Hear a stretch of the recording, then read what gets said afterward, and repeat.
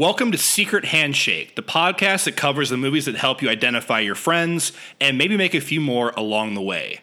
This week, spine number 6, 1986's Manhunter, with prime 1980s Michael Mann lighting, the first cinematic representation of Hannibal Lecter, and Chris Elliott. Jacob. Yeah. Dream much?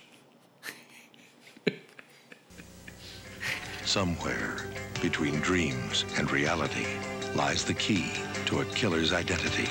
You want to know how he's choosing them, don't you? Hunting in that dangerous place is FBI agent Will Graham. What is it you think you're becoming? The closer he gets to the killer, the more deadly the dreams become. Manhunter. Starts Friday at a theater near you. Check local listings.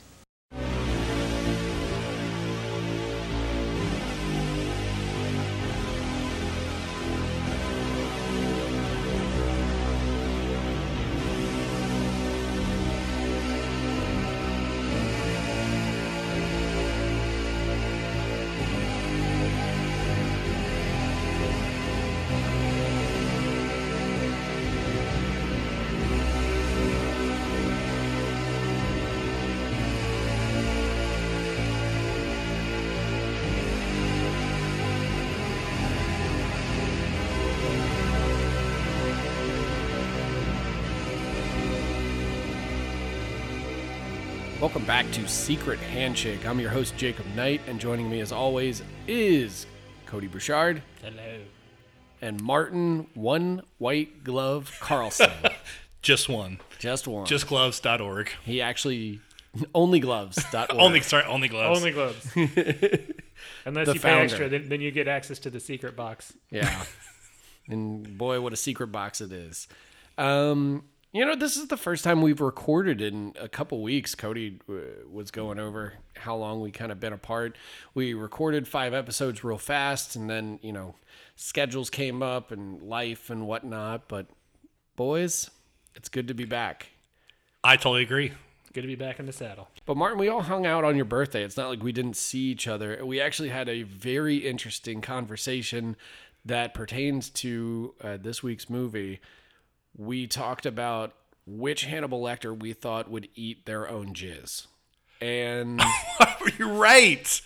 what? I forgot that. Well, yeah, because now tell our delighted audience how this came up, because it was a story that I still don't believe is 100% true. It's not that I don't think like you had this conversation, because it was like a roommate or something that talked about. Yes. Well, you just tell it. So, I'm not going to use names, but one of my really good friends from Johnny Sins. one of my really good friends from college, we were hanging out probably like our freshman or sophomore year, and we're just sitting there talking, and he goes, "Oh, kind of like what jizz tastes like."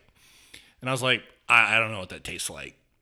And he's like, "Yeah, I mean, like, it just tastes." I'm like, "No, I don't know." He's like, "So you're telling me you never came in a Dixie cup and sipped it?" I was like, "Never fucking done that." There's no way that dude did that. That's the part of the story I don't... He did do it. If you knew him, he fucking did it. Yeah, and he jacked off in a Dixie cup. Just to, like, try and it. Just sipped it. Oh, like a little taster at a restaurant, just like, well, what does this semen taste yeah, it's like, what's the wrench like here? Do you Can I think have he got a little flight? sample?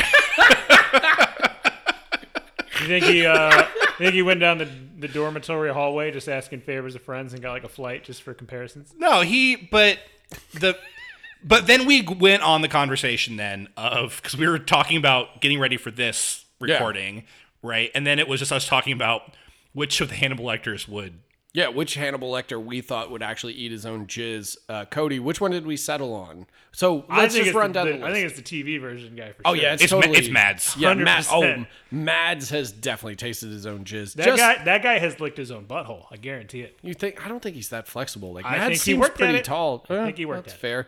Like, I can't see Brian Cox eating his own jizz.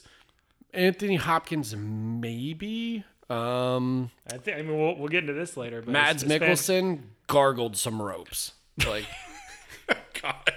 He probably like removed seminal vesicles from victims and just like made them into a martini. yeah, just to see like what the seasoning is like. You know, like I think like he what knew. if I He put just, he- this? He found a recipe that he on liked. pork? And he continued to. Yeah. Yeah. Or it's, like- it's his au jus. Or what is it? Béarnaise sauce. Yeah.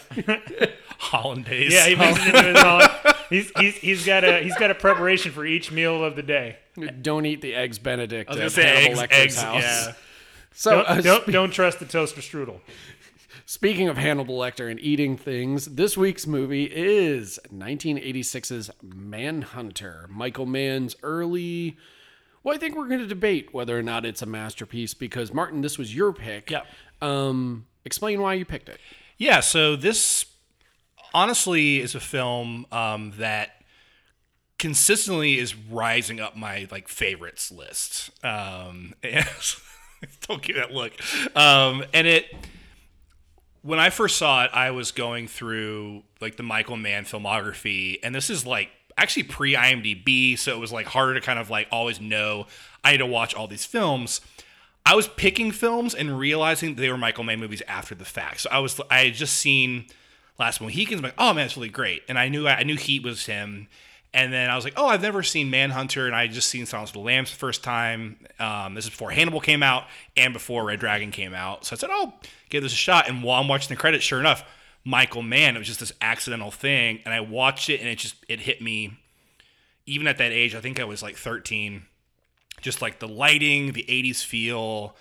I was already into that kind of, which now become overused now. That's like heavy blue lighting and synth music. Yeah, the thing that film Twitter now refers to as like bisexual lighting on there, to where it's like a lot of violets, a lot of blues. Yeah. To where they called it bisexual, and I'm like, is it because it's two colors, or I don't understand. Yeah, and I was already a Carpenter fan too. It's definitely like a crossover in terms of like the lighting style, especially of Manhunter.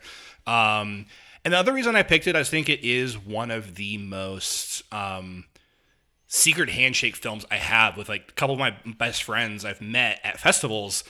Our connection is over Manhunter. Like, not Michael Mann, but Michael Mann as well. But standing in line with Buddy Bo for my first year at South by my first screening, we're in line for an hour waiting, and we just start chatting what kind of stuff we're into, and he said, started talking about Michael Mann, and he brings up Manhunter, and it's like an hour conversation just about Manhunter.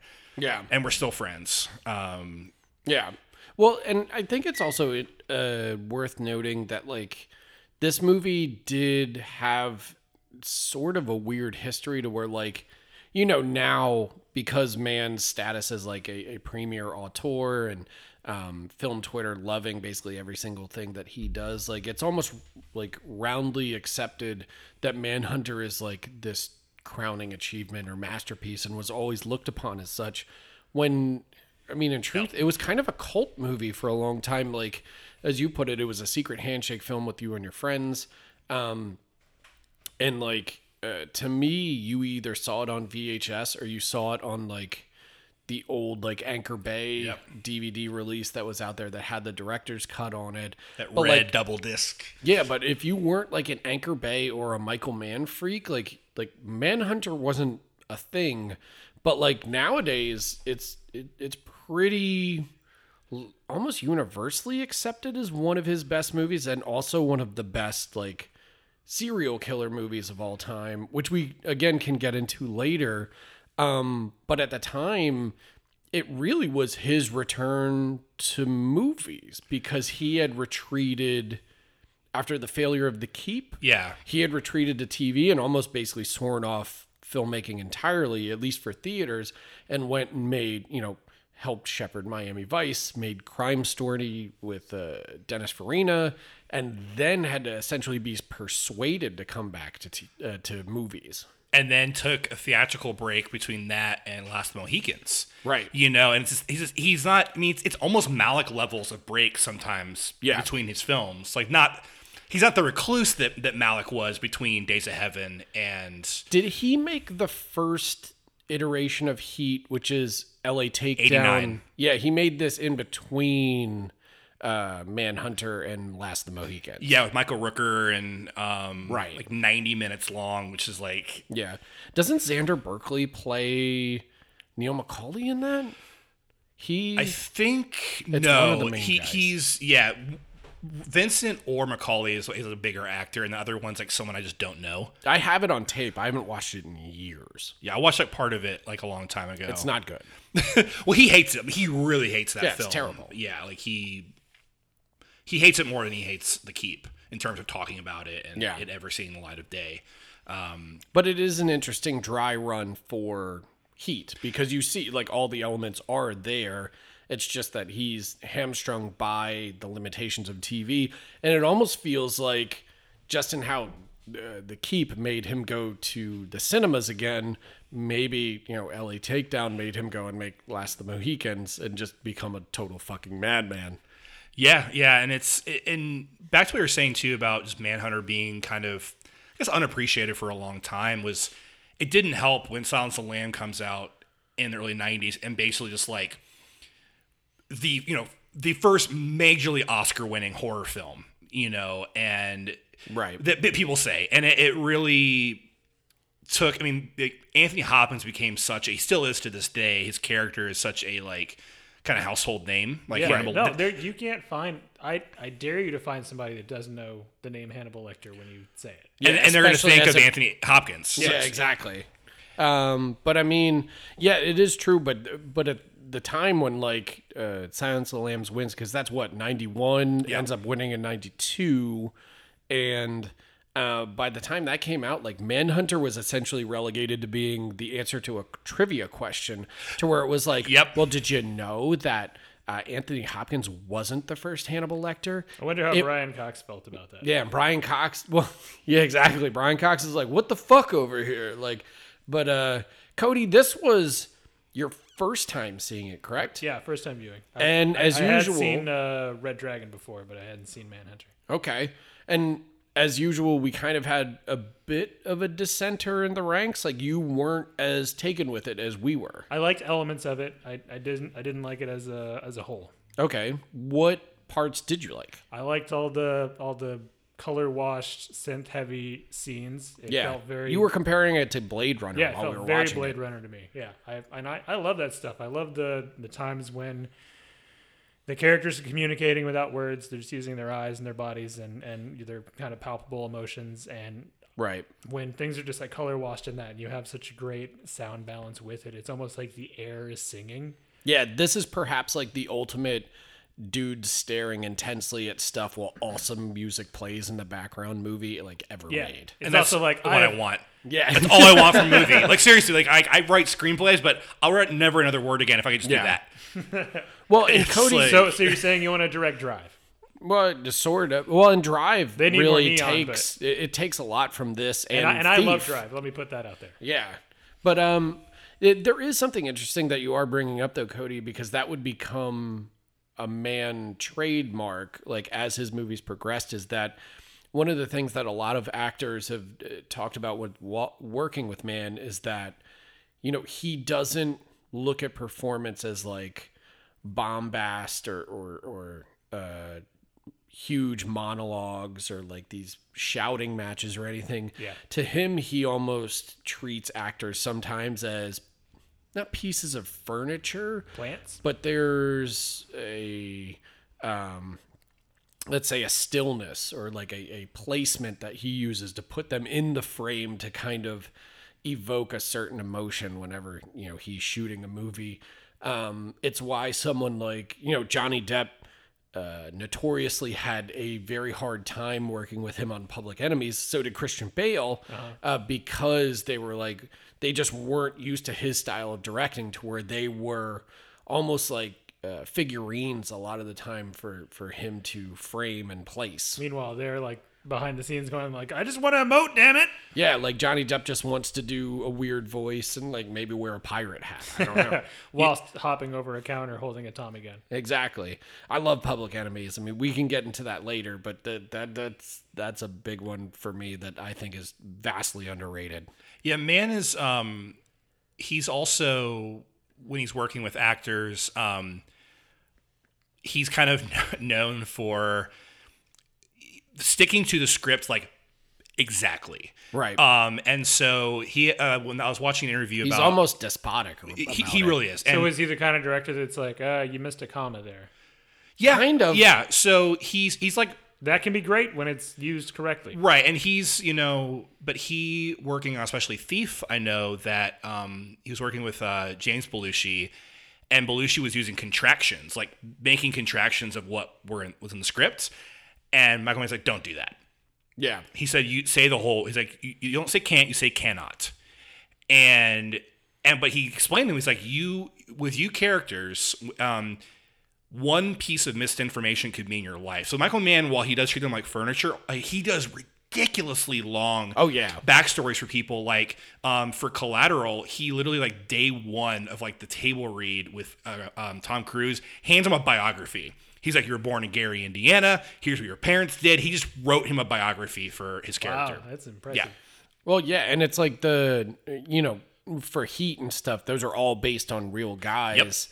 Yep. And there's that whole great, I believe it's Rolling Stone article that actually interviews the real that Vincent Hanna was based off of. But anyway, they go into like how it was like this tremendous amount of research that he went and did and wanted to represent that on screen. What I find funny about though is, probably the most iconic performances in any Man movie. One is almost like the antithesis of what you usually get in a Man movie, which is Pacino, who's just going full roar Pacino, totally over the top. Yeah. Great ass. You got your head all the way up. And Johnny, she's ovulating. But then you went to the devil's advocate. Sure did. But then you have De Niro, who is a quintessential Man performance in that is that he's stoic, he's a man of few words, and he's totally into I'm going to pose in this frame. I'm going to let Michael Mann light me exactly right. I'm going to stare out at the horizon and the ocean, and you're going to know exactly what Neil McCauley's thinking at all times, which I think that's also why a lot of people take it as being perhaps Michael Mann's best movie. I don't agree. Well, it might be his best movie. I don't think it's the ultimate Michael Mann movie.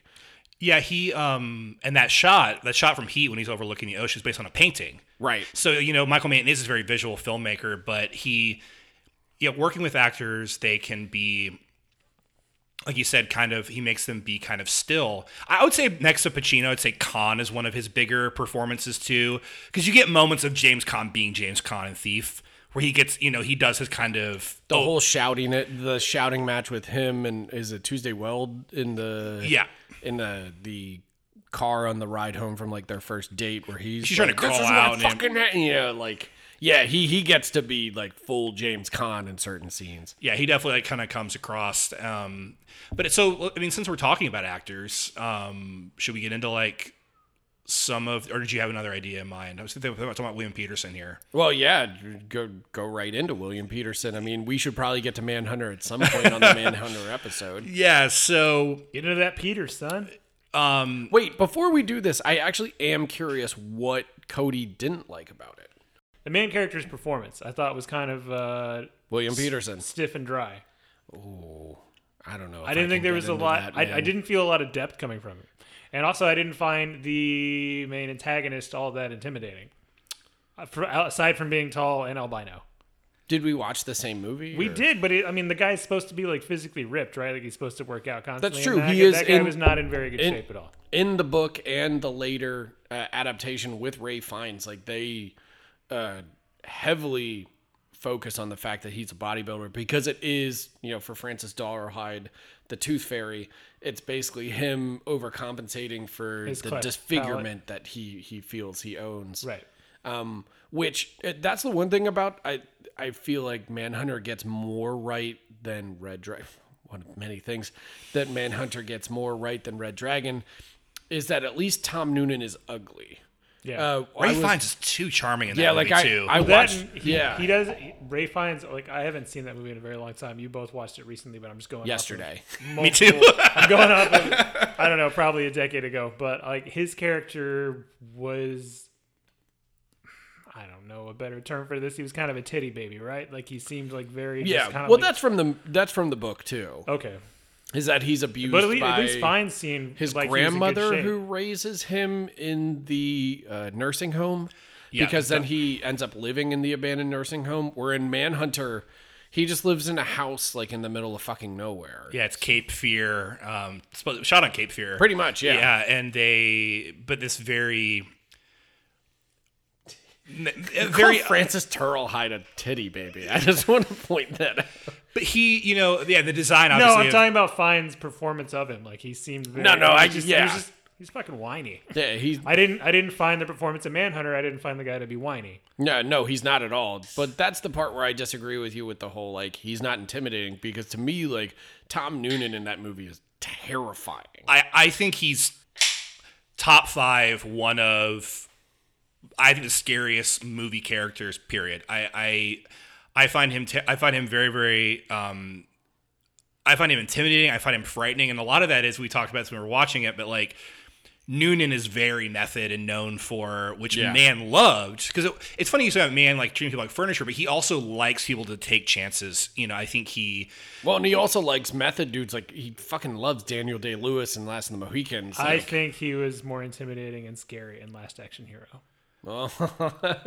but real quick, but about Dollarhide though, when he was performing, when he was getting ready for the part, like Noonan, Mann and I asked him to do this, but he followed the actors around off set, like he stalked them to get into character. And Noonan is known, even on Monster Squad, for being separated from the rest of the crew and the cast. He said, I'm Frankenstein in this, and I'm Dollarhide in this. I don't want you to see me or know me, which I think in the film works. And I think he's very frightening. I think he's pitiful and very, very sad, but never at the point where I don't feel like when the hat drops, he's not going to slit my throat and do horrible things.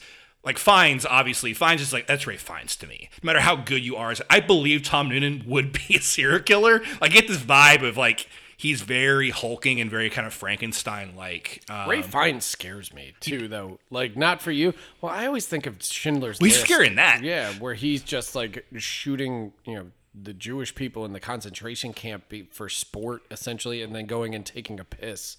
So it's like, I don't know. Fiennes has always been scary to me as well. But I get what you're saying, especially when you watch that movie, and the fact that like Ratner and Ted Talley very much focus on the relationship that blossoms between him and in that movie it's Emily Watson, and then in Manhunter it's Joan Allen as the blind woman Reba, who works at the Color Film Labs where he develops the home movies of the people he kills. Yep. But let's get back to Peterson, because I'm intrigued by Cody saying he doesn't have a whole lot of depth, because like to me he's one of the quintessential man protagonists, because he's nothing but like intense and staring off into the distance, and he resists Dennis Farina, who's playing Jack Crawford in this. One of my favorite iterations of Jack Crawford, just because it's like a Chicago cop who shows up. He's like, I'm in the fucking FBI now. I'm fucking FBI. Hey. Well, you compare him to like Scott Glenn, who's like cool as a cucumbber. Well, and then Lawrence Fishburne in Hannibal, who's just the voice of God, in that TV show. He's so fucking good. But You know what? I completely forgot he was in that. I haven't seen it in so long. Yeah, he's one of the best. If like outside of Mads, he's my favorite part of that show. Look on the shelf behind you. 2 up, little Funko Pop. Oh. That's Crawford. The box right there. This is Jack Crawford. I like it. That's like. To be fair, aside from James Earl Jones, he is the voice of God. Yeah, Lawrence Fishburne. He's got the great. Well, and Morgan Freeman. Like, if we have black men as our gods. Okay, so Morgan Freeman's God, and then Lawrence Fishburne is Jesus. What if God sounded like Danny Glover? It's like, hey, young blood, welcome to heaven. Anyway, what if God sounded like Danny DeVito? I would and then I just started shooting. When I'm dead, throw me in the trash. I don't know how much time I got left. I'm gonna get real weird with it. But back to William Peterson. I actually love him in this, because I feel like he totally buys into Mann's style of silent emoting, and he has the famous line too where he's just staring at himself in the rain, and it's just you and me now, sport. And like, I love him in that movie. I between this and To Live and Die in L.A., like I think that's like peak Peterson. It's interesting. Yeah, I agree. I see where you're coming from, Cody. I personally don't feel that way. This is one of my favorite man roles, written and on the screen. And I think, like you said, it's interesting the way you put it that Peterson is basically all in on what Mann is doing. Yeah. Like you're saying with Public Enemies, there might be some disconnect between how they want to be performing, and Peterson seems game. Like he's like, I'm ready to do this. And it's funny because like I've seen some other film Twitter posts lately of people doing hot takes and being like, oh, I just think the movie's kind of silly, and their main reasoning is Peterson and his performance, because there are these moments, and actually I showed it to a friend in college, of the same thing, where he's in the tree when he's looking, and he's like, when he finds the Tong sign. Didn't you son of a bitch? You watched them all goddamn day. And maybe my dad was like, it's a little ridiculous. And and like Dave Carlson's like, I don't know if I like that. But he loves the movie otherwise. And I think it's hard for me to be objective about some of this stuff because I love the film completely. Like every bit I love. It works together. It's kind of arch. Like his performance like goes from very still to very theatrical. Well, it's also like the same reason that someone like Chris Hemsworth has that ridiculous Brooklyn accent in Black Hat. Yeah. Because it's just a thing that Michael Mann behind the scenes is like, he has this accent and it's for a reason and you're going to do it. Yeah. And like, Michael Mann sounds terrifying. Well, he's he's a nightmare person. Like the stories that came off of Miami Vice, where they scared Jamie Foxx out of South America because he was so terrified. Which Miami Vice for me is the ultimate Michael Mann movie. That and Manhunter go back and forth now for me as my number one. The last one I saw in the theater was Miami Vice. They showed it again at the Alamo. And my buddy Bo and I went. He said, we got to go see it. I hadn't seen it. It's incredible. I hadn't seen it on the big screen since it came out. Obviously, I've watched it many times since then. And those films have a lot in common. Yeah. A lot. Well, and also I love the gradient in Miami Vice. Yeah. Gorgeous. All of the digital stuff. And that's where I was going to kind of go with it too, is that for their era, they're very representative of like where films were going. They're kind of ahead of their time, where Mann is clearly bringing all of that Miami Vice neon detective procedural influence to Manhunter. May I interrupt and ask a question? Was Manhunter before Blade Runner? After. 4 years after. Blade Runner's 82. 82, yeah. But with Miami Vice, like he's again basically taking the digital experiment that he started with Collateral, well, really with Ali, but like then fully realized it with Collateral, and then pushing it to like next level abstraction, which I am just utterly in love with. And then that came to really push like the medium of movies forward in the same way that Manhunter did in its own way. And probably it's weird, like Manhunter, as you kind of put it, is now, and Cody even brought up with Drive, is like a huge influence on modern filmmakers, but didn't really move the needle maybe in the moment. Do you think that's true? I think that's true. I remember reading an article like in Sight and Sound like years ago, and they were talking about they were saying the most influential like kind of less talked about films of the 80s. And they were saying it was like, at that point, they were like, it was Paris, Texas, that there was another film of God, Paris, Texas is so fucking good. It's like, yeah, it's amazing.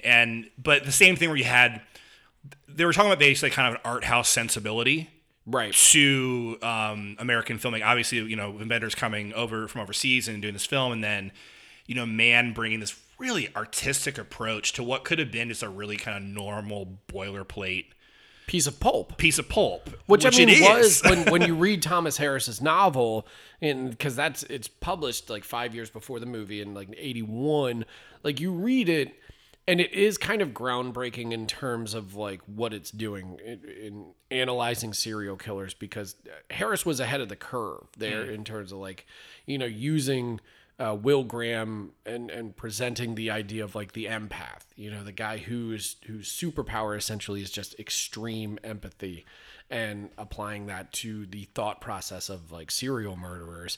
Like he was ahead of the curve there, but if you read the rest, like it's totally ridiculous. But then for Mann to come in and kind of apply his auteurist touch, I think, yeah, to your point about an art house, not necessarily art house, because I mean, Mann was the height of like commercial powers, by Right. 86. But he did have an artistic, like an artsy streak, let's say, in him.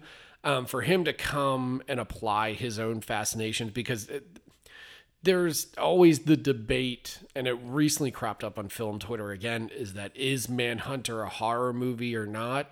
Like, to me, it's not. It's a Michael Mann movie. No, I think it's It's a procedural. yeah, 100%. I was gonna say like suspense, but it's not even that. Yeah. There's a lot of, because Nitty gritty shit in that movie. my favorite Michael Mann moment in any film he's made is when Will finally uncovers the connection, and it's him with his hand on the window, and the Graham's theme, the Michelle Rubini song, is rising while he's realizing he's realizing that what the connection is between these two families, and they both went to the same film lab. And it's such a Michael Mann moment, and it's just, it rises and it's perfect. It's like the film it's very much about the mental process of Graham. Yeah.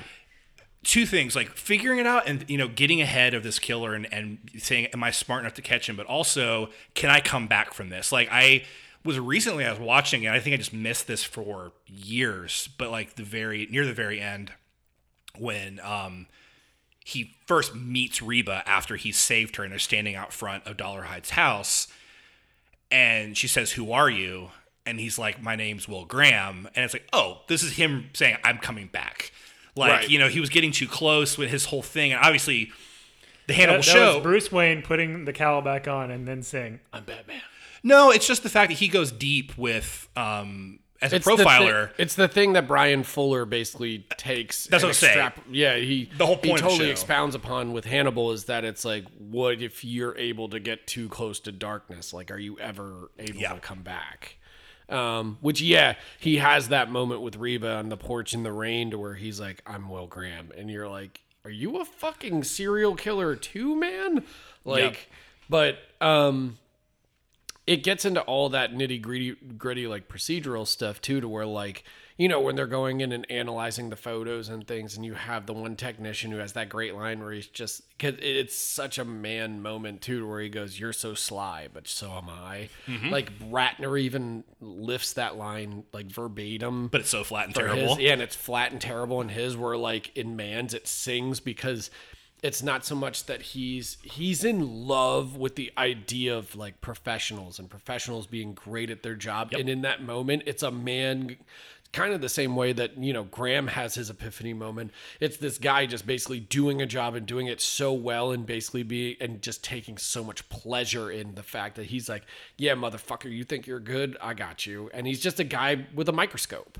And like, those are the people that Mann loves, though. He loves cops. He loves technicians. He loves EMTs. He loves anybody who basically puts their life on the line and like on either side of the law, and just goes for it. Well, even, that article in the New York Times when Collateral came out, that a man loves his work. It's like great. I think A.O. Scott wrote it, and it was about Michael Mann. Yeah, you're saying loves working with, loves writing about people doing work and being good at Right. their work. And It's basically all of what The Insider is. exactly. And The Insider, I think, is one of the clearest examples, because how did he make a movie about getting a news program on the air so fucking exciting? Yeah. Like, it's all the ins and outs and like the boardroom stuff and all the like legal stuff going on behind closed doors. And like Sorkin does that stuff too. And you see it in other kind of what's the films. Jeff Bridges one, The Newsroom. Newsroom. Yeah. But Yeah. But I'd rather watch Insider every day versus my watch God. Newsroom. That Pacino performance and the Christopher Plummer performance oh. as Mike Wallace are like next level greatness. I mean, he's like, does it give a man in my age pause? Yeah. It's just so God. like, That moment where he chastises Gina Gershon's like corporate lawyer. you corporate lackey. think you're He's like, hey, Mike, it's Mr. Wallace. Yeah, it's But I like what you're saying because, and we're gonna get into this, I'm sure, more tonight. But do you think your incompetent little fingers have the requisite skills to edit me? Wow.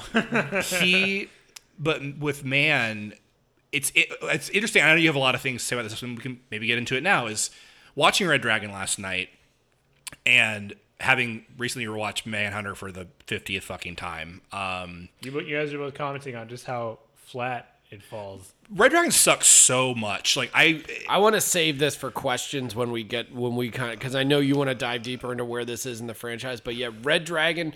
Well, and it is something we can kind of bring up in the general discussion, is that there's something interesting to bring it back to Thomas Harris's Pulp, is that it's a great case study in how if you let an auteur do it like Man, or if you let an auteur like Jonathan Demme, who understands the empathy side of serial killer hunting, because that movie has empathy for every single character, from Jodie Foster's Clarice Starling to Anthony Hopkins' Hannibal Lecter to James Gumb to fucking Scott Glenn. Yeah. He just gets inside these people's heads and feels for them. I mean, like, Ted Levine is an utter monster, but you still feel like bad for him. But it's a great example of how, like, you let an auteur, make these, adapt these books. You let Jonathan Demme, one of the greatest products of the Roger Corman school, adapt these books, and you get fucking art. I mean, like, as you just pointed out, you get the first horror movie to ever win the Academy Award. You let Brett Ratner, who I'm not on board with the idea of Ratner being like this incompetent fool. I actually think one of the things about Red Dragon is that it's perfectly competent. Oh yeah, absolutely. That's one of its biggest downfalls. He's the X-Men 3 guy, right? Yeah, X-Men 3 made the Rush Hour movies, which are all I love pretty Rush Hour damn 2. good I love and Rush fun. Hour 2. But I mean, like, he's not this bum that like geek culture has made him out to be, but he's also not a visionary, and he's not an auteur. He's a workman. And if you let a workman adapt Pulp, you get Pulp that falls sort of flat. Well, yeah, because the script it's Ted Talley again, who wrote Silence of the Lambs, and the script is pretty solid. But watching it's like you said, it's a case study of watching the same scene and the same. We'll get into later. The same scene with the same cinematographer. Yeah, Dante Dante Spinotti, That's who's also insane that happened. But Yeah. with the same. When does that happen in film history ever? Well, I'm going to bring that up when we actually Yeah, get into it, is because I have a theory on what this movie means to the Hannibal Lecter franchise. But it has happened once before, sort of. Okay. And it's, I think, to me, the closest analog is Psycho 98. Oh, I was gonna. Yeah. Is So that the Vince Vaughn? Yeah. yeah. So we'll save that for later, though, right? Yeah, we'll save it for later, but I have a theory that this is the Psycho 98 of like the Hannibal Lecter franchise, or whatever we want to put it, because it's just a guy almost making beat for beat the same exact movie, straight up to lifting lines from Man's movie. And when you put them up to each other, you go, ooh, what's missing here? Well, exactly, and that's like I was gonna totally agree with you on that. That just being a fan of Manhunter and a fan of Michael Mann, and also just not liking Brett Ratner that much as a filmmaker, it is interesting to just see the lack of life in some of these scenes. Like, for instance, my favorite scene in Manhunter of him discovering the connection is boring as fuck. It's Edward Norton. It's this like centered shot. In one of his worst, if not his worst performance. He's terrible in it. And I do remember that from watching it. It's got that fucking frosted tip hair that's just horrible. No, and he looks forward and he says, "Wait, hey, look, there's a lock there," and it's just this wide shot, and like, but there was a lock before, and it's just like he didn't direct the camera well, and he also didn't direct the acting well. Like, there's no pacing to the scene. It's just like the actors are there saying the lines that Michael Mann threw out there, and you can just see how much. And we'll get into more in questions too, but that's why I love this franchise though, is it is a sandbox for auteurs to play in. Well, yeah, because Fuller totally took his own is thing. a television auteur, takes it and makes perhaps for me, The most art house. yeah, well, the most interpretation. art house and the possible definitive version of Hannibal, at least for this new generation. Yeah, and we're getting ahead of, but there's so much I want to get Sorry, to. No, it's I fine. don't want to No. step on your question. No, segment. no, but it's but this is the point that I think we all agree that the idea is so strong, and because Hannibal Lecter, people have written that he's kind of treated like a superhero sometimes because like he's a villain, but he has these almost Sherlock Holmes level of intelligence where how did he think his way out of that? He's like fucking Batman. And it's like you can do a lot with Batman because you had the mythology, but you can play with it in certain ways. Hannibal, the show, is the example of that. Of You always have taking to kill elements, both of their parents too. Yep. Let's talk about Hannibal Rising, the best of the Hannibal series. You know what's weird though is I kinda like it. Yeah, I was gonna say I kind of like that movie. I really like Ridley Scott's Hannibal. I do too. I do because it's funny with our little break taken from recording. We watched Manhunter and then I've now watched 34 episodes of Hannibal and Red Dragon. So like my brain is totally in Hannibal Lecter mode. And I read parts of I found my old copy of Red Dragon in my storage unit. But did and you started rewatch pouring Silence of the through that. Lambs? No, I almost did. See, I really like Manhunter. I think it's very, very good. I don't love it to the level that Martin does. Fair. I love Silence of the Lambs. I think Silence of the Lambs is a near perfect film. It's great. That screenplay is sex. That's My- still my favorite Hannibal Lecter anything. My wife and I watched that, I don't know, 6 weeks ago or something, and Yeah. you can put that in a cinema today. It rips. It's still gonna rivet people. Yeah. And but it's also part of my, like, for me, perhaps, like, my top 5 directors also include Mann and Demme. Like, Demme is, like, one of my ultimate heroes. So, like, pitting them against each other is, like, some Sophie's Choice shit. But that's what's really great about it, though, is that I remember my friend and I in college had an argument because I was already like, he's like, if you had to choose, like, would you choose Manhunter or Silence of the Lambs? And I was like, Manhunter all the way. So I was just like ridiculous on Michael Mann like I am now. I would change my tune today that I wouldn't pick either because Yeah, they're different animals. I love that two filmmakers I respect so much both took the same, we can call it franchise, and the same mythology and went two fucking directions with it. Yeah. And I love them both in very, very different ways. Well, And and I'm- then, you know, It's take Blade that. Runner and Blade Runner 2049. Well, we haven't even brought up. Well, it's nice that you brought up Blade Runner. We haven't even brought up Ridley Scott. Fucking takes Hannibal, Yep. what many believe, well, in the moment, to be the worst Hannibal Lecter book that would soon be replaced by Hannibal Rising, which was directed by the guy who made Girl with the Pearl Earring, whose name I can't remember. But The art piece. yeah, but Ridley Scott the movie. came up and made fucking Hannibal into like a gothic vampire movie, which, revisiting Hannibal the series, made me realize that Hannibal, like, Ridley Scott has a much bigger influence on Hannibal the series than anything Michael Mann, anything Jonathan Demme, because of the sheer, like, Scott opulence. Like, nobody does opulence like Ridley Scott ever. Well, it's the only his time he movies gets- are just huge. I didn't mean to cut you off. I'm sorry. No, you're good. But I think that, It's set in Rome. but you're right. No, he gets to show Hannibal for the first time that anyone had seen out and about in the fucking world and Yeah. living it up.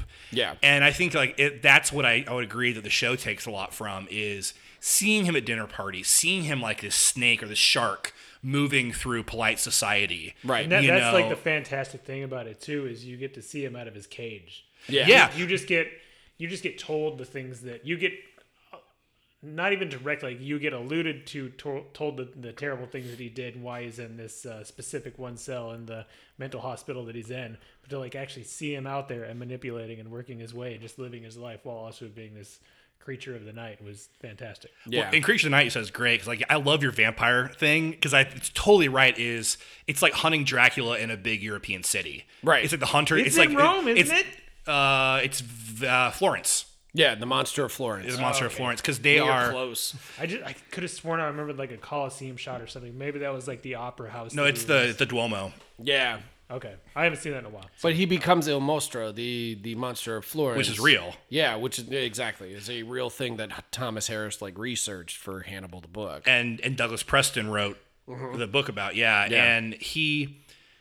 But I haven't watched Hannibal probably in a couple years. But So good. What the movie? But I So love the Gary Oldman sequence. Everything in that estate is like prime Scott and prime Hannibal. Yeah, because Like- of all of those aerial shots that because again, it becomes about two monsters, and with Gary Oldman, who played Dracula for Francis Ford Coppola, two monsters hunting one another, which Brian Fuller kind of throws out completely and makes it again. Man, because I'm smack dab in the middle of season 3. I just ended the episode, which is about the halfway point where they finally capture Hannibal Lecter. But to me, I know a lot of, maybe I'm wrong because I didn't pay attention to a ton of the buzz in season 3, but like that's widely considered to be the weakest season, right? By many fans. Season 3. Yeah. Yeah, because they were canceled. Yeah. And it's the same thing that happened with Penny Dreadful, that both showrunners said, "Oh, we weren't canceled. We just decided to end it there." It's like, oh, so you introduced new characters and then ended it abruptly, Right. And so That's it's, what you do, Marty. yeah, and it's But here's the thing. I love at least the first half of season 3. I haven't gotten to the Red Dragon portion of it yet, which kind of is a disservice to this podcast, but we're going to skip over that part. But like the first half of season 3 is like the best Depeche Mode song never written, because it's just this like mopey gothic breakup. You were so synth gonna wave. share with me that song when we're done. God, I love it. It's just fucking Hannibal and Will Graham and Gillian Anderson and Lawrence Fishburne just moping around in Venice and going through catacombs and fucking like Castle Lecter. What are you talking about? But I love this. And then also like murdering people. Sure, why not? And like. Just Will murdering people Graham. and turning them into 5-star recipes. Oh yeah. Oh, the best That charcuterie show plates of all will time. make you hungry. Yeah, it's so And that good. is the true genius of that show, is that you're quote unquote watching like people being eaten, but you're like, God damn, I'd take a bite. Yeah, I'll eat that charcuterie plate Yeah. all day long. Give me some of that liver pate. Yeah, exactly. Was he an You know it's alcoholic? I good. bet it's delicious. But it's like the whole sequence where because the one genius thing that Fuller does, and with his kind of legion of great directors like Vincenzo Natali, is that he introduces each character basically coming to Italy in their own way, but they're all morose and melancholy and like working through the damage that the operatic finale of season 2, which is one of the greatest hours of television like I've ever seen in my life, but just working through all of this shit, and this becomes the breakup album, like of them just taking the sojourn through Italy, and like Will Graham talking to Abigail Hobbs's ghost, and like, it's tremendous stuff. yeah, and it's again, there's just so much you can do, and you don't get any of that Baroque nature in Manhunter. But it's all in Ridley Scott's movie. Yep, it's all there. And yeah, we'll get into more with questions. We'll get into more of the. Should we just jump to questions? I think feel we like should. we keep saying we'll get into it in questions. yeah. Let's just So- get there. Now to questions.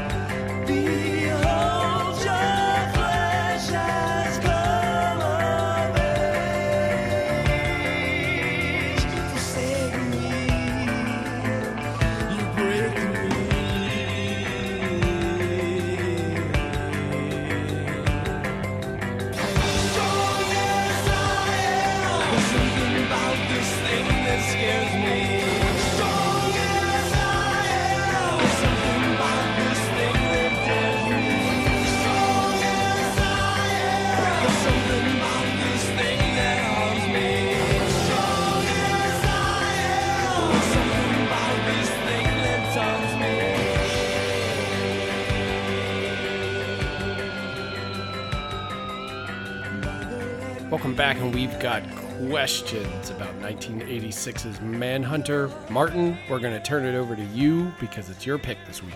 All right, thank you, Jacob. We're going to start with, this one's for Cody. Yep. Who's your top Hannibal pick? Would it be Mads Mikkelsen, Brian Cox, or Hopkins? If you had to choose. I feel like you have to refine the question a little more. Really? Who's your favorite? Who's your favorite? Like, what's the one that's like? Don't puss out. I mean, the iconic is Hopkins all the way. So I didn't know this until I caught some bit of an interview with like Jim Carrey. Somehow Jim Carrey ended up at a dinner table with Anthony Hopkins, and they were discussing roles. And Jim Carrey was talking about him doing Ace Ventura and how he based all of Ace Ventura's. He based Ace Ventura on a bird, basically, like all the movements and the actions and everything. And if you go back and watch that, it really kind of plays true. Like he does all the head bob and then the weird kind of dirty action. Anthony Hopkins is like, oh, I totally get that because I did for Hannibal Lecter, I based his character on a lizard. I wanted him to be a reptile. I wanted him to be like, cold and non-blinking and very isometric, I suppose. Isn't that the big apocryphal like bit of trivia about him playing Hannibal Lecter too? Is that he never blinks? Yep. Yeah. Yeah, he never blinks. Yeah. I didn't know that story about Jim Carrey, but Travis Bickle was a crab. My friend was telling me he's a method actor. Yeah, that a lot of like actors would pick the animal that they're keeping in mind in terms of physicality, and the crab was because he's supposed to be kind of very. He moves in these very directional ways. Like that was what De Niro was thinking of. He's also keeping his head like tilted back at all times. His eyes are just very still, and direct. But That so you're makes gonna sense. What's that? I think. Yeah.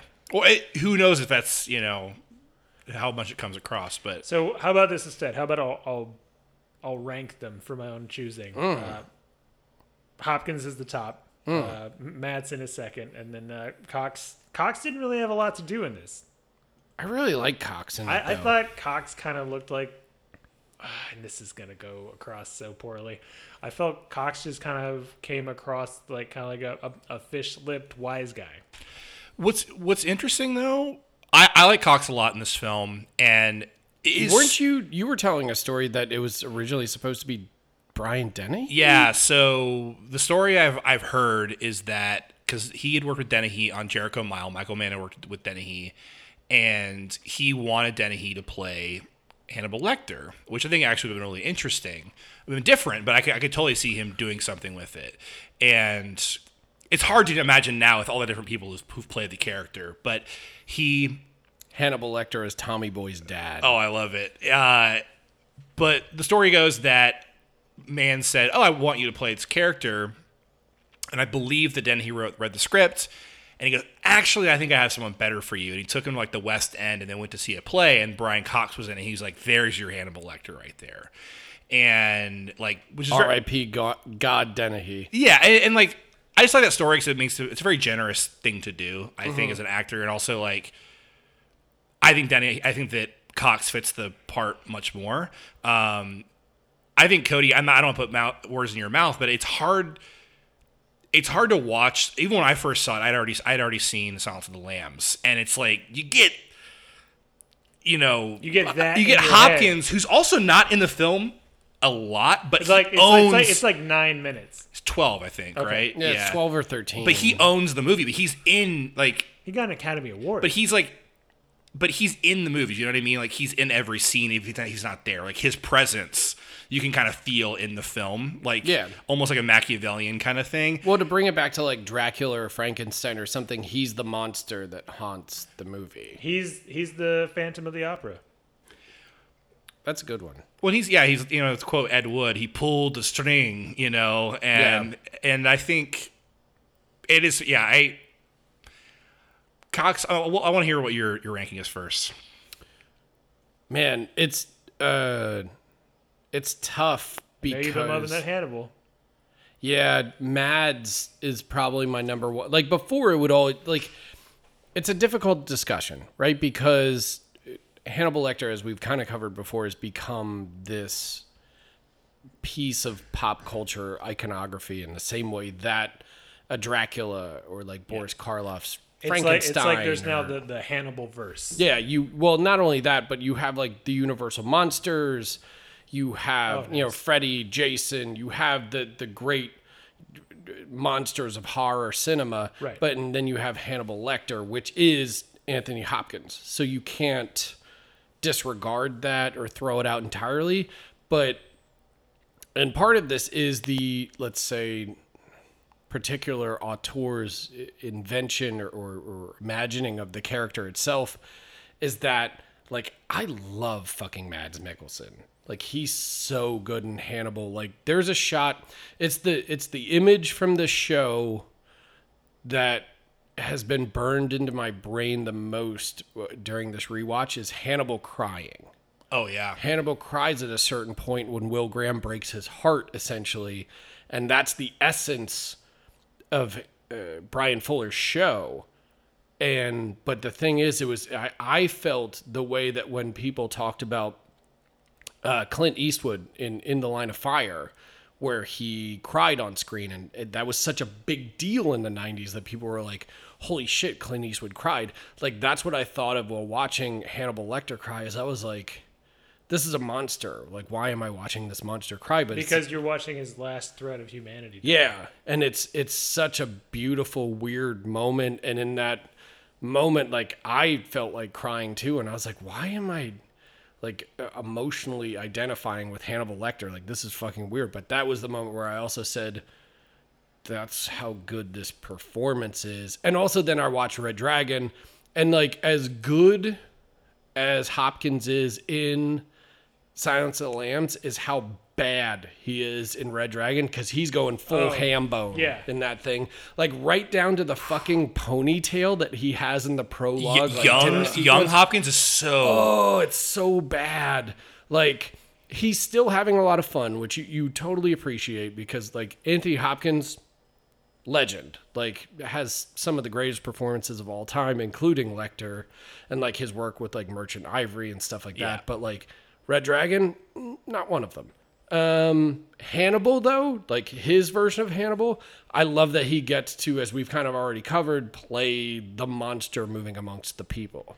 So if I were to go ranking wise, I would go Mads, Hopkins, Cox. And Cox, which we haven't covered a whole lot, he does a lot of heavy lifting with his short amount of screen time in Manhunter as well. Because again, Lecter's not an icon in that movie, Nope. Right. but man treats him like a quintessential, or like a great bad guy. Yeah, it's very interesting to, again, compare Red Dragon and Manhunter, that you can feel when they're watching Red Dragon is the only reason they made this was to give another chance for Hopkins to play. That was like their ace. Yeah, that was Before he's too 100% old to, what the goal was. Yeah, before he was too old to do it. Right, and they're like, right? oh, we have one he hasn't played yet, and the book's there. Let's do it. Yeah. And you see it, and it's just like you. And also we know Ratner's like, he's not a good director with actors. He's not directing Hopkins. You can also see Hopkins like slipping into little comedy beats that don't match the scene. No. Like you're saying, he's kind of going ham in the movie. But real quick, I'll do my ranking, and then we'll kind of keep going. But for me, it's Mads, and then Hopkins, and then Cox. I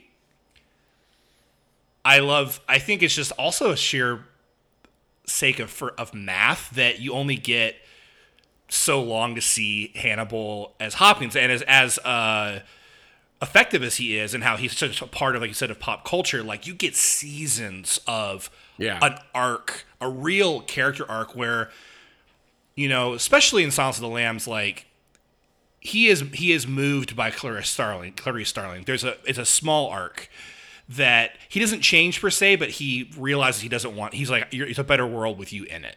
And Hannibal seems like, well, and it becomes the love story that essentially fuels Hannibal. correct. So yeah. if I can interject, something you brought up a minute ago kind of made me maybe make a link. I don't know if it's actually there. In Hannibal Rising, did Hannibal have a younger brother? Or am I making that Sister, Misha.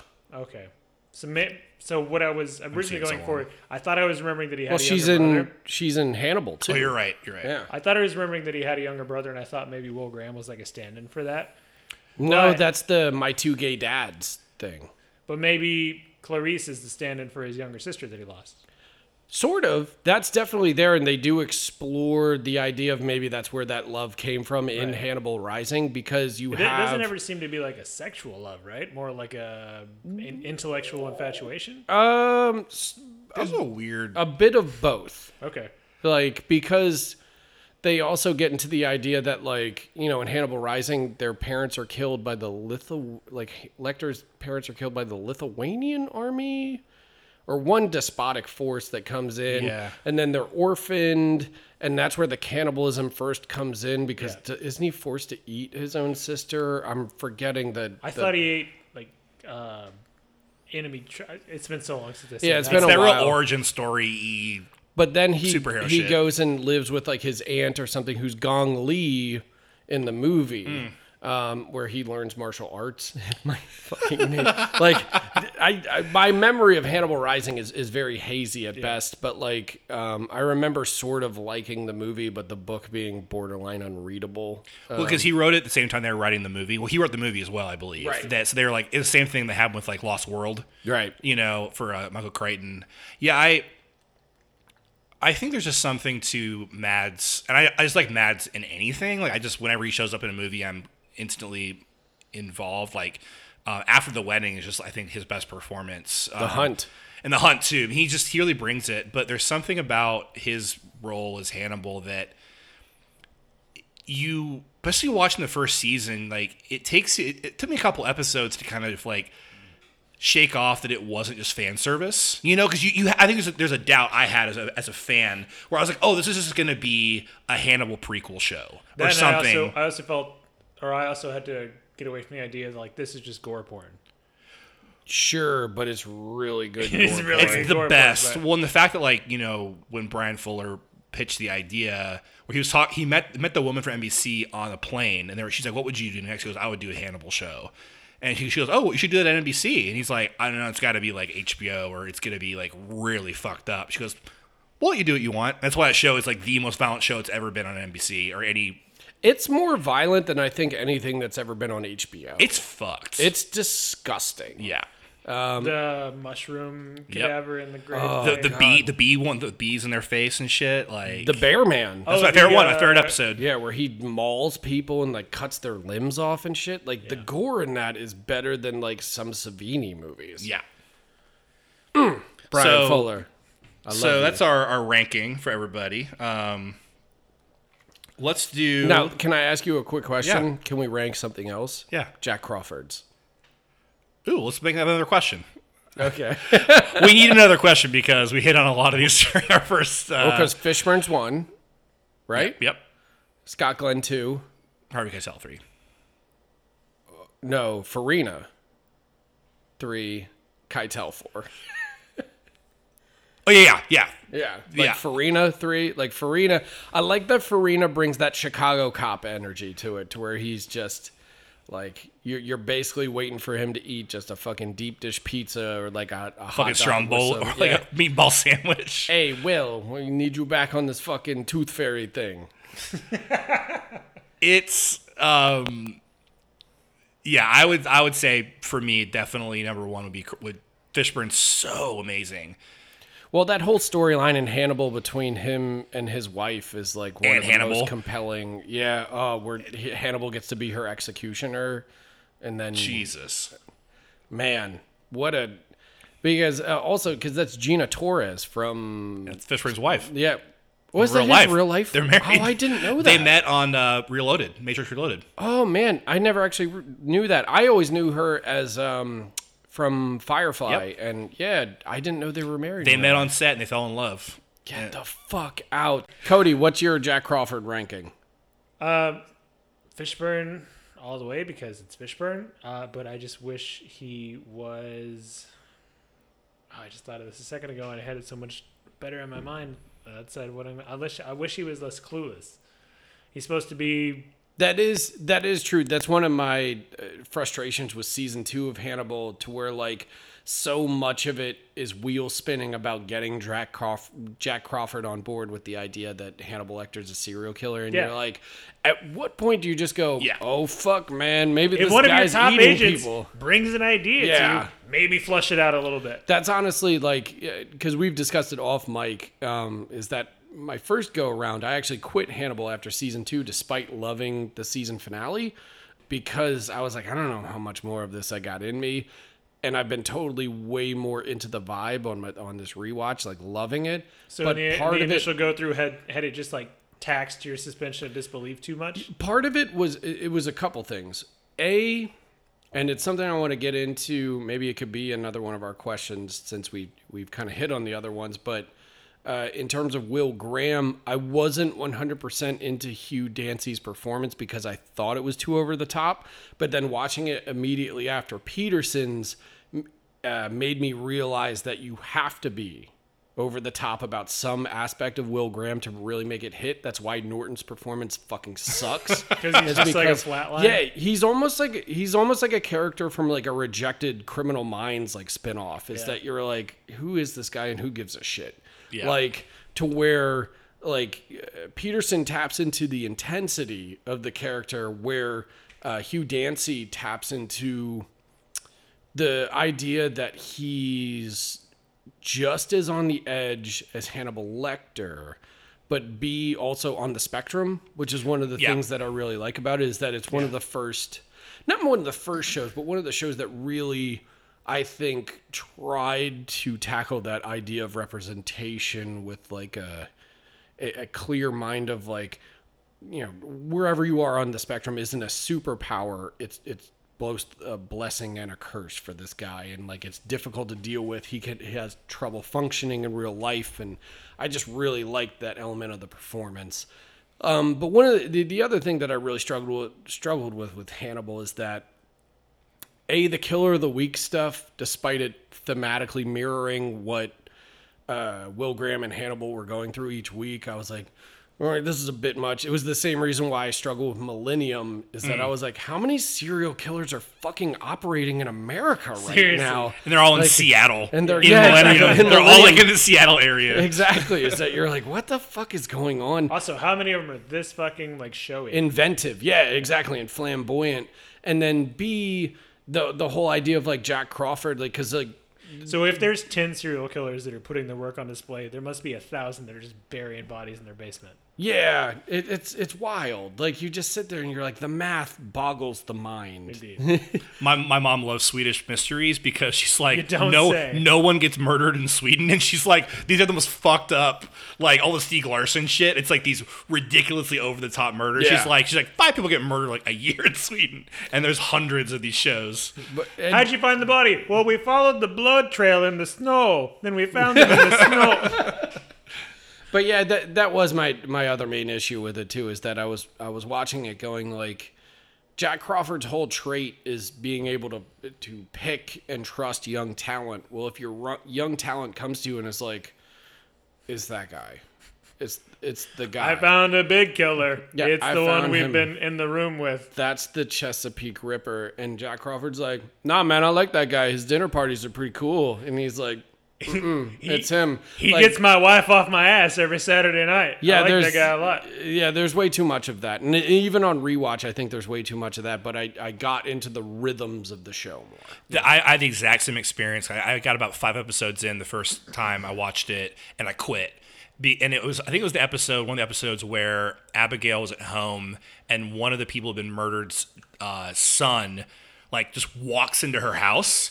And it was a moment where it all came to me together. I was like, there's a lot of suspension of disbelief that they have to do on that show, where I was like, whoa. And I was like, I'm not usually that kind of person. It's like, where'd he come from? But it still was like, what the fuck? You know, it's like surrounded by cops. This guy waltzes in, and there was just a lot of TV-y stuff in the show. Like, they're stretching out stuff. And well, there's a lot of issues with the Abigail Hobbs stuff, because it's like the whole, as much as I love the my 2 gay serial killer dads thing, is it also like stretches it to a point to where you're like, all right, let's fucking get on with it, guys. Yeah. And also like, some of the plot mechanizations, like, I guess spoiler alert if you've never seen season 2 of Hannibal, like the whole idea of trotting Abigail Hobbs out at the end, like he had her the whole time. I was like, I like this on an emotional level, but I have questions. Yeah. Like, where the fuck has she been for 12 episodes? Like, you have to suspend your disbelief a bunch. But again, I think Fuller hits the emotional notes to such a great degree that you're like, fuck it, who cares? As a one big painting, like like you said, you got to get in the flow of the Which is a show. good way to put it, because it's such a painterly It's so piece of baroque television. and just Yeah. like it, you get in the vibe of the show and it's very consistent and you kind of just let it take you where it wants. Right. And so Anyway, I think it might Next have played out a little better if they hadn't done the Monster of the Week kind of thing and more Right. like stretched out like one killer like per half season or Well, season maybe. and part of me really like that, because I like the idea of taking Garrett Jacob Hobbs, who's basically like a toss-away mention in both the book and both iterations of of Red Dragon, the movie. and doing 2 episodes with And him, doing or 1. Well, he's Just the the pilot. opening episode, but then his daughter becomes Yeah. the hinge or the crux of a big emotional storyline. Women can't be serial killers. Yeah, I know, right? Takes a man to do something like Takes that. a man to skin a human like an animal and eat every piece of them. Anyway, drag their body into a beehive in the woods. God, what's question 2? So, where does this stand, do you think, on the Michael Mann filmography? And we've kind of beaten around that question. Let's say personally.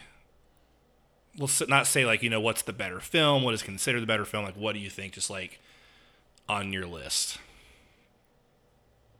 Fuck.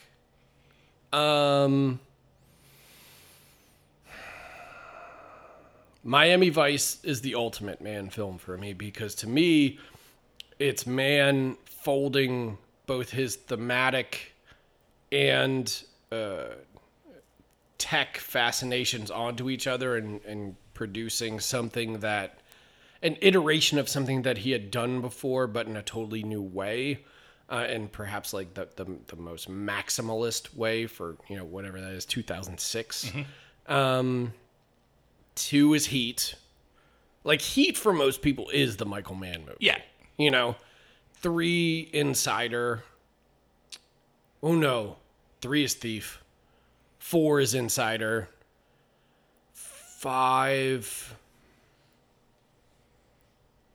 Fuck, this is where it gets hard, because either Collateral or Manhunter. Okay. I'll go with Manhunter at 5. It's top 5. Okay. Yeah. So you get the top 5 there? It fluctuates, but like top 5, because I like its complexity more than Collateral. Even though Collateral, I think, is one of the most visually, like, aesthetically pleasing movies ever made, and has one of the best Cruise performances ever made. Mohicans obviously is a gorgeous epic. That was so that, hard. That was my favorite for a really long time was Mohicans, and I still think it's gorgeous, but it goes further and further down my list while other stuff rises up, just Right. in terms of what I want from Michael Mann, and I'm getting more of that with. Well, and like the digital era of Mann, I feel like outside of Miami Vice is also one that needs to be considered more heavily, and was also rejected too roundly upon like their initial releases, because I really like Public Enemies. Like, I've probably watched that movie 15 times. And Black Hat, which we're going to talk about later this week with our special guest for the week, I think is basically a stealth remake of Manhunter in a weird way, only with computer hackers and global terrorists. So you're saying it's a Lawnmower Man? Kind of. But with Chris Hemsworth doing a Brooklyn accent instead of Pierce Brosnan fucking in cyberspace. I love that shit. Yeah. But it's like top 5 probably. But they fluctuate. How about you, Cody? So up front, I'm not I don't have a staunch libraric knowledge of Michael Mann's work. I was just looking over his things as Jacob, you were answering your questions, or doing your list rather. But I didn't enjoy Manhunter as like an entire collaborative film, but I really enjoyed the parts of it that I discussed earlier, and I did really enjoy those parts. So I'll give it Manhunter and then Collateral, because I really enjoyed like the gradients and the true life nature that Collateral had to it. And outside of that, I don't have a lot for you. No Heat? I gotta watch Heat again, and I gotta watch it with you guys. 'Cause Anytime. The last time I saw Heat was probably 7 or 8 years ago, and all I really remember thinking about it was like, man, this movie's so long. How dare you? I know. We'll watch it. You know what? I think that's going to be my birthday movie this year, so Okay. we'll just do that. No, I'd love to watch it and Twist my arm. pick your brains, get your opinions, and reshape my eyes on it. Yeah, because I had coffee with Macaulay a half an hour ago. Half an hour ago. What about Did you fall in love last night? I'll believe that. Did you fall in love? The thing that I do remember liking a lot about Heat, though, is like the accuracy of the sound capture of like those rounds going off, like God, down in the street and like downtown, like the concussion that comes off of each shot, and it like echoes off of the giant concrete structures and the glass. Like, it's great. We pissed off my neighbors with that because we got a sound system in my house in Ohio, and the first thing we did was put Heat in, go to that scene, and crank it all the way. And like our neighbors like all came out of their houses to tell it there was a gunfight. Well, they say like some SWAT teams and stuff actually watch Val Kilmer's movements in that movie and in like their training sessions, because they're like, yeah, that's how you're supposed to pivot and shoot and move and hold your gun. And it's Wow, like, that's impressive. yeah. So It's not really a question, but off of that, That's like the opposite of Armageddon, where they show us astronauts and they're like, tell us all the things they did wrong. Armageddon is 100% scientifically accurate. Thank you. Glenn. well, because man, back to what we Stephen were talking. Hawking actually wrote that movie. I don't know if you Yeah, know it's that. true. He ghost wrote it. Neil deGrasse Tyson watches it every night before he goes to bed. Oh my God. There's someone I don't want to hear fucking discuss Armageddon. It's Neil deGrasse Tyson.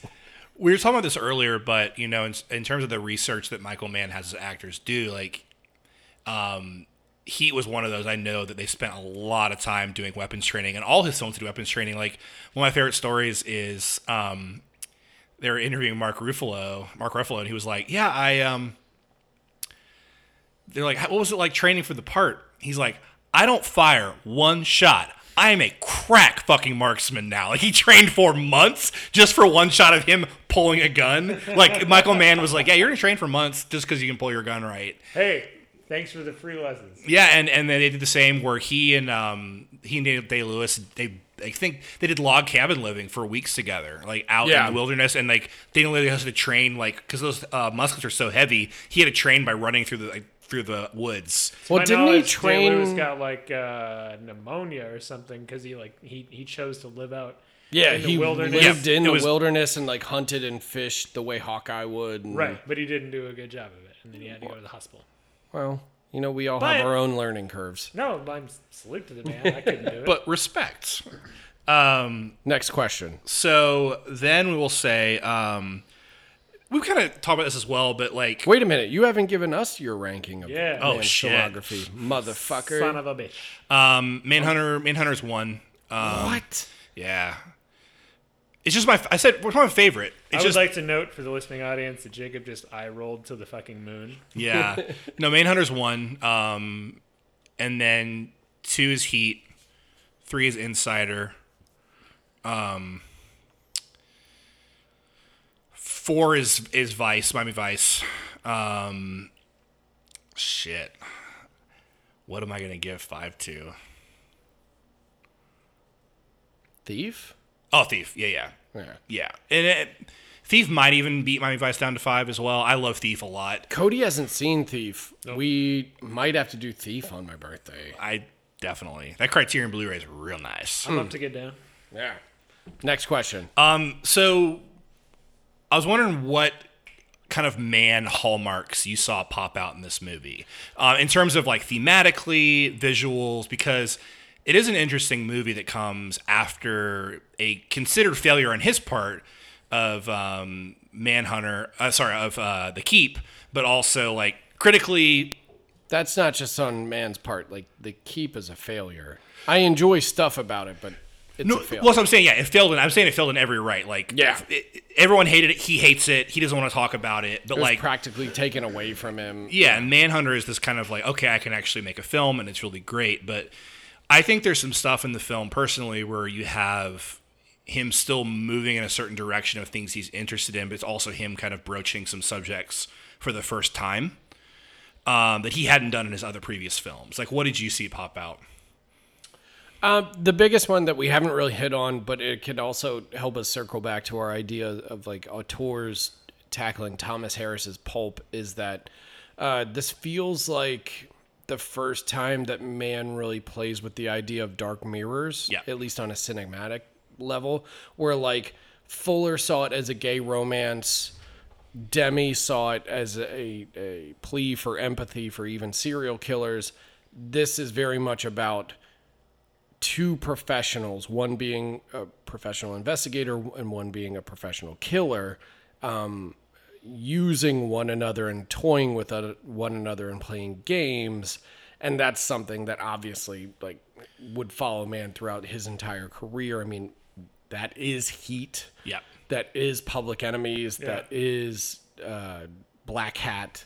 Like, that's what this is. Like, it's two professionals going at it and playing games with each other and until the ultimate end. And it's wonderful because the one thing that we haven't covered, and maybe we'll save it because you've kind of teased us with some other questions, is that Mann changes the ending of the book, in my mind, for the better in this, but it's also a quintessential Michael Mann ending with a shootout and a guy jumping through a fucking window and everything, and like, it's great. But again, it's about two professionals meeting like head to head because one of them can't live. Like, there's only room enough for one. It also kind of ties into like Cutter's Way. Yeah, exactly. With like the whole window jumping and everything.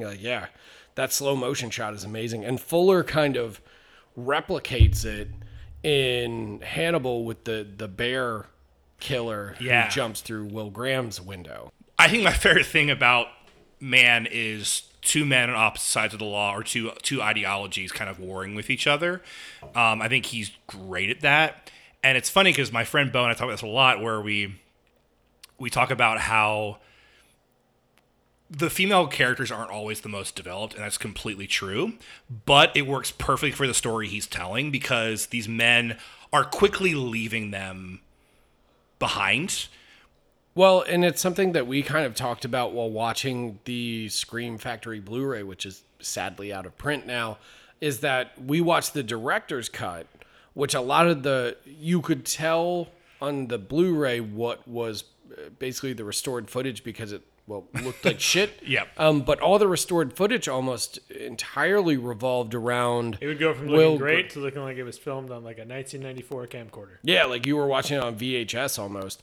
But like it was all about Will Graham and his wife and that idea of like the strains that true professionals put on their own relationships. And I mean, that's a fucking theme that's run through Mann's work from there as well. I mean, even in Thief 2 is there like every scene where it's like Will Graham basically being interrupted to even freaking out at his wife at a certain point. Like you can tell like the studio was like, why is this in here? And it's just Michael Mann being like, well, this is what I'm interested in. Well, it's also great because it shows the wife as like a measure of his like descension back into the darkness. Absolutely. Yeah. He starts out so loving and close with her, and then it just... Well, and like you compare and contrast it to like Ratner's play on it, like who you have Mary Louise Parker. Oh, gorgeous. One of my all-time crushes ever, who like I completely forgot she was in this movie until her credit came up, and I was like, oh god, Mary Louise Parker. I was also Thank excited. You. But she is literally in the bookends and then disappears.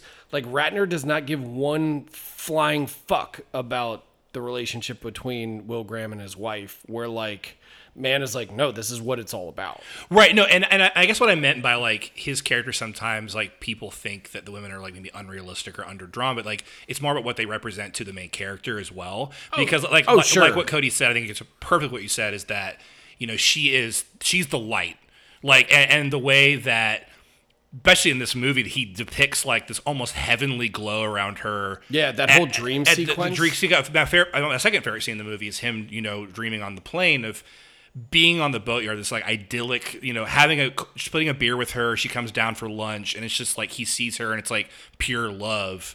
And then he wakes up, and it's like the photos have fallen out of his folder, and a little girl's looking at like these dead body foot. It's a great cut. But I think that's the main thing he starts to tackle here too, like you said, is that it's the strain that being a professional, like Vincent Hanna saying, all I am is what I'm going after in Right. Heat, and it's like, how can you keep a marriage?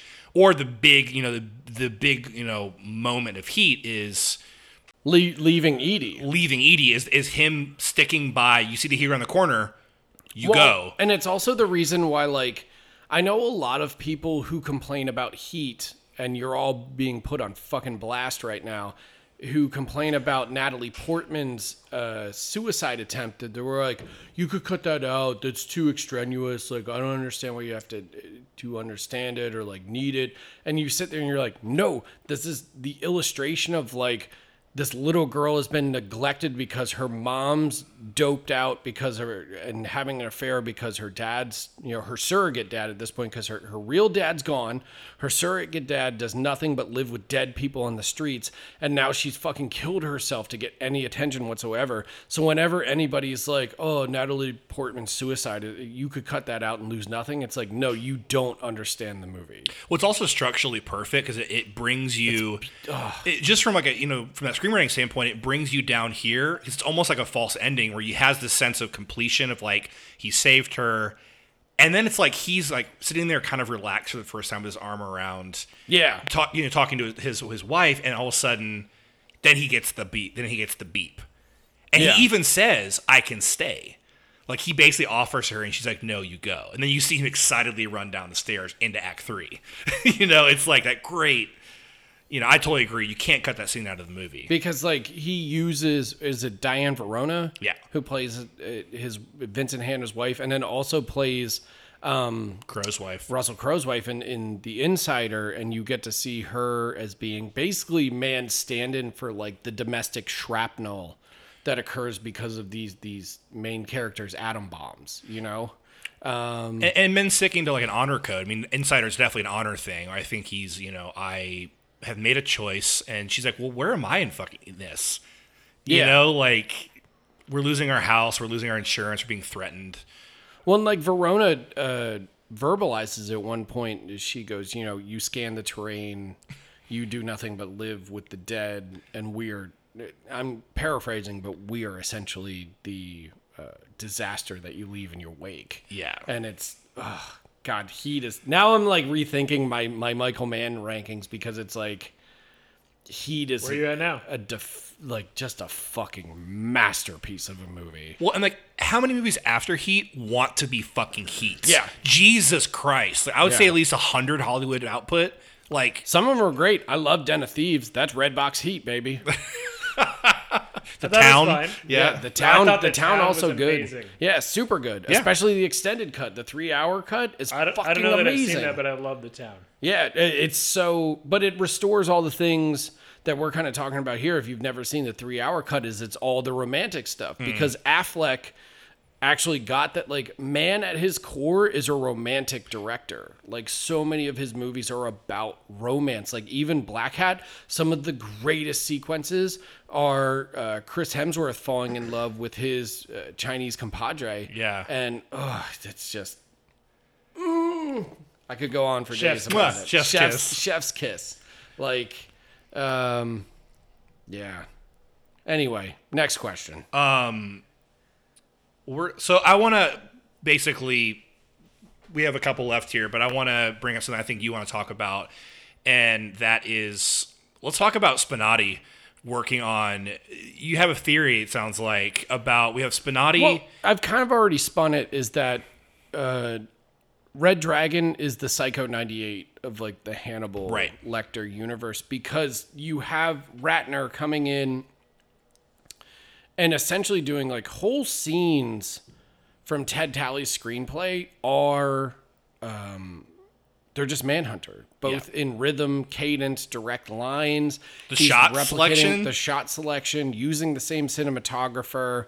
Like, it's Ratner trying to replicate the same level of greatness that Mann got to, and basically giving Dropping the you ball. maybe the first Netflix movie, because there's a reason that Interesting. movie is constantly on Netflix, is that it's a glorified TV pilot just put on the big screen with a prestige cast. I really, and again, I despised watching it again. I had a terrible. It was boring as hell. I don't despise it. I actually really think do. it's serviceable, but that's also its worst It's a learning experience. attribute.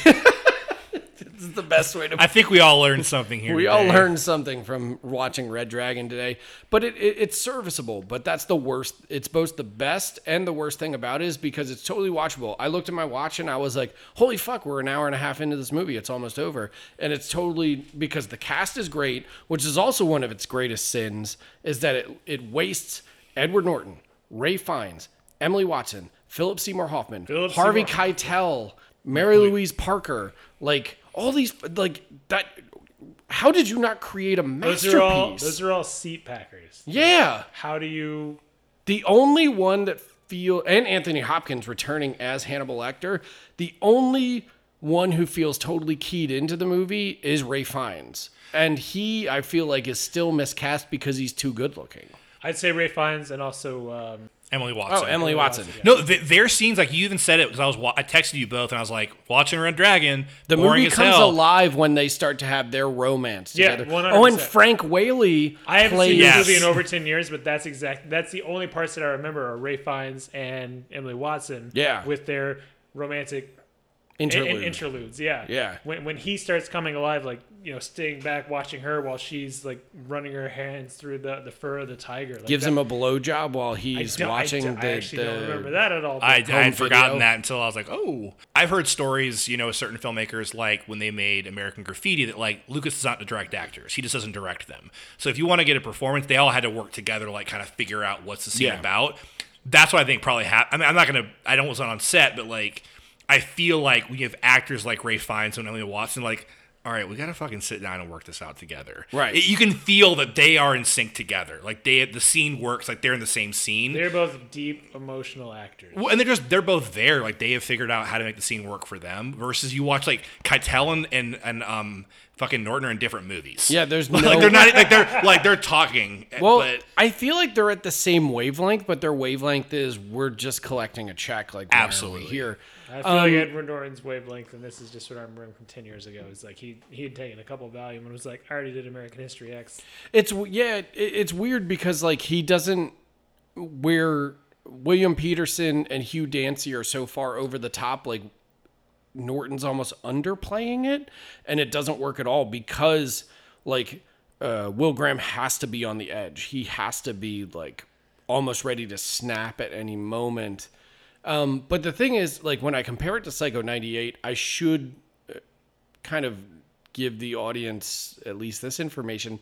I'm one of the few defenders of Psycho 98 because what I think is interesting about it is that it was Gus Van Sant at the height of his commercial appeal. That was the movie that like shut him out, wasn't it? Well, it was the movie he made right after Good Will Hunting, like getting he was Academy untouchable Award at that moment. Nominations and wins a huge box office. He's the Weinstein's guy at that But then he point. did Psycho, and then he got like And then blacklisted. not blacklisted because he made Finding Forrester afterwards. So like he was still there and he still continued to make his art movies and everything. But like Graylisted. it almost felt like him actively rebelling against the idea of being a commercially successful director, to where Red Dragon is a commercially successful director with Brett Ratner coming in off the Rush Hour movies and everything and being like, well, how do I return to that? How do I make money again? And he took a franchise which had been guided by auteurs and by artistically minded people. Because even Demi is one of the reasons that his movie works the best out of the franchise is because he's a guy who is both an auteur and comes from the Roger Corman school. Because I just watched one of the few exploitation movies of his I had never seen before, a movie called Fighting Mad from 1976 with Peter Fonda, Scott Glenn. And it's about a guy who basically, like, Peter Fonda's a guy who comes home to his rural hometown where, like, a corporate conglomerate is moving in and seizing all their land and basically kills his family. And he goes on a rampage against these people with a bow and arrow and fucking takes them out in like You just described the plot of Ernest Goes to Camp. Kind of, yeah, but it's with Peter Fonda and it's way more violent. But like he goes after them, kills everybody, but it's the moment where you realize, because you're watching Demi fuse his fascinations with commercial appeal that Corman would approve of, is that he made a straight up exploitation revenge movie while also making this movie about corporate influence, basically pushing out the little guy. And you're like, oh yeah, that's what an auteur does. Yeah. Where Ratner is the antithesis of that, to where he's a corporate guy who comes in and is like, how can I turn this into a thing that makes money?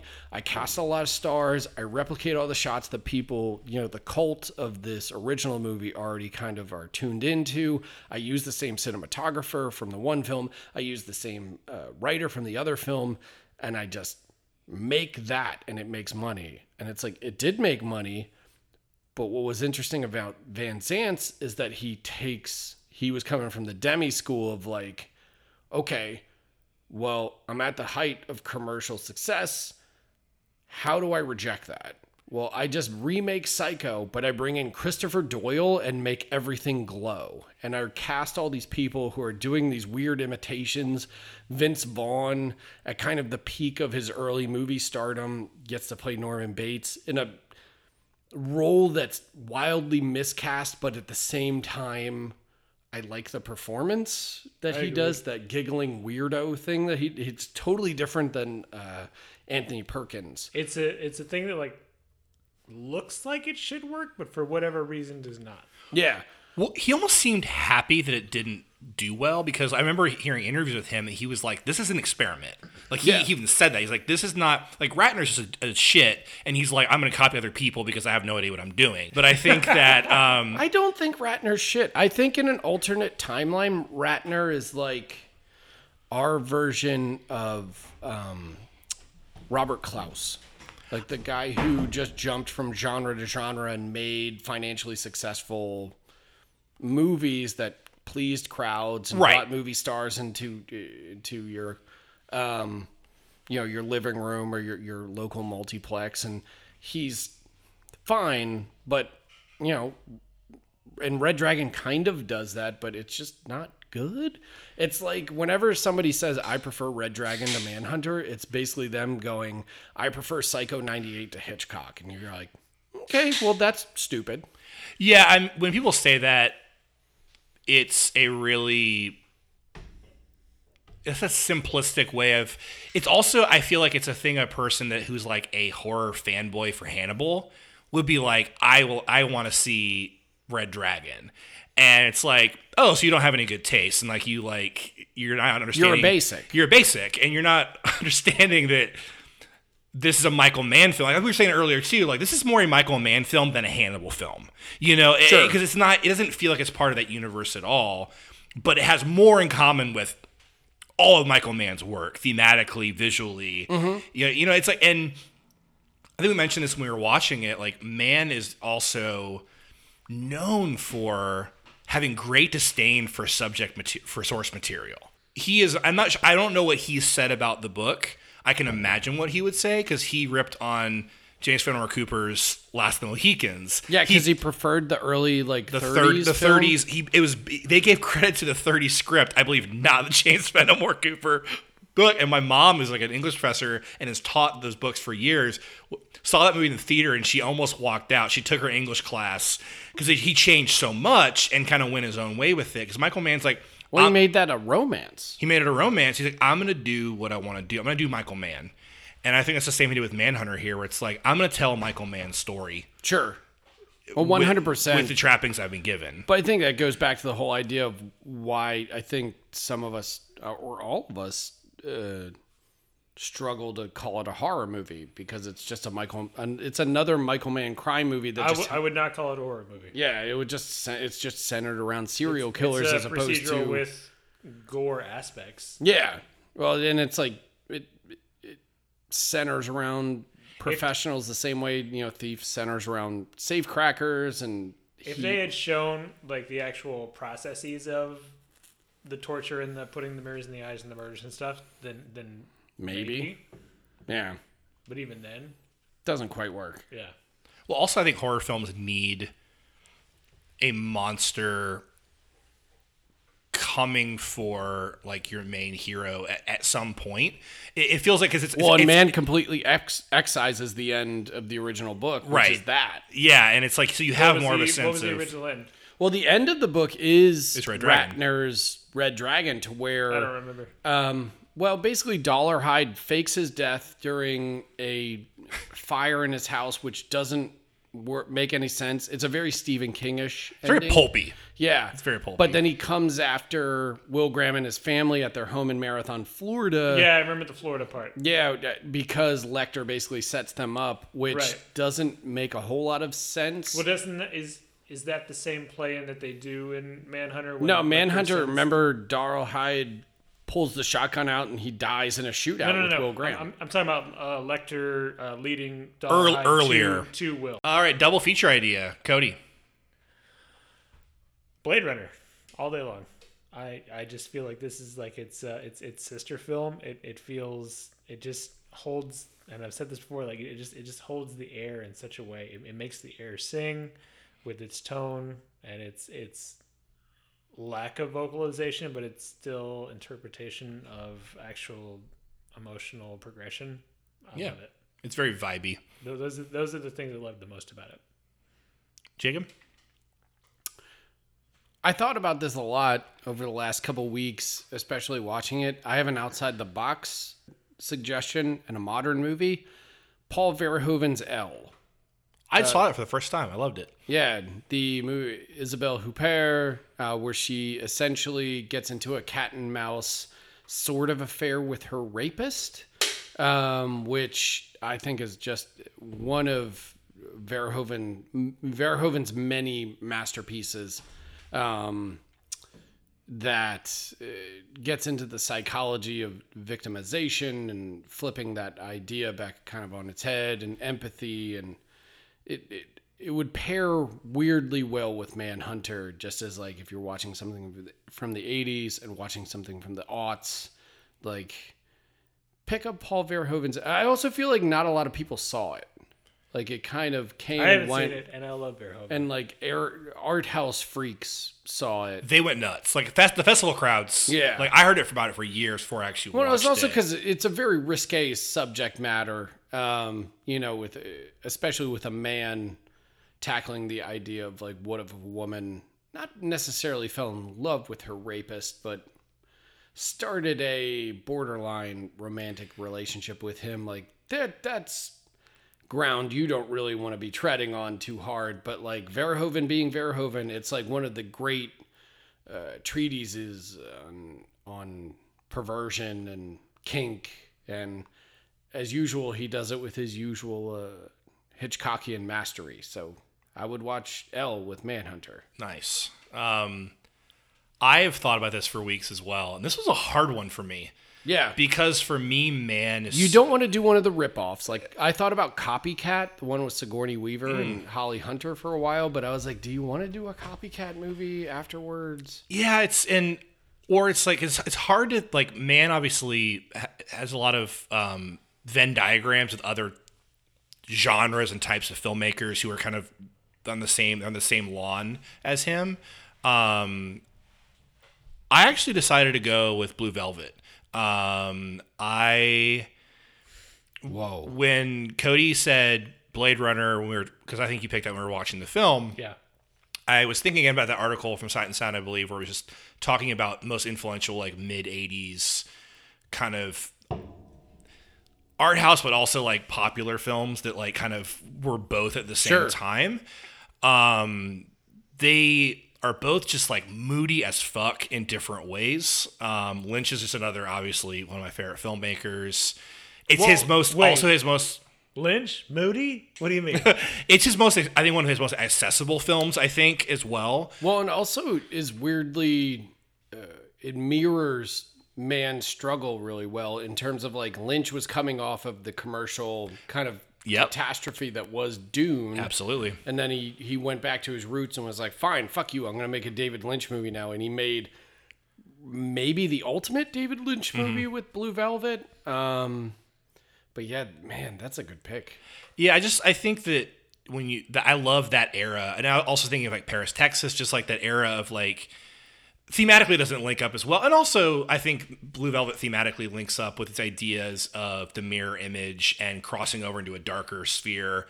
You know, the idea of like Jeffrey kind of and Frank on these other ends, and like him realizing, oh, I'm not that different in all these ways than the villain of this. Yeah, and the idea that there is true evil. Like, I think Lynch believes in true evil, and I think that also there are true evil characters Lynch in man. believes that there is true evil, and he has it inside of himself. Oh, Absolutely not.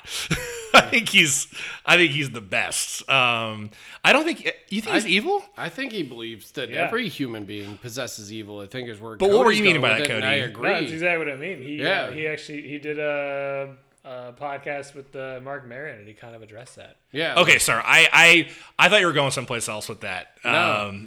I think I agree with Cody. I feel like that and Firewalk with Me are his kind of big statements about the idea that like everybody possesses the capacity for true awfulness. Yeah, that makes sense. Yeah, I think that like what I actually was attacking there, Cody, was that my dad one time when we saw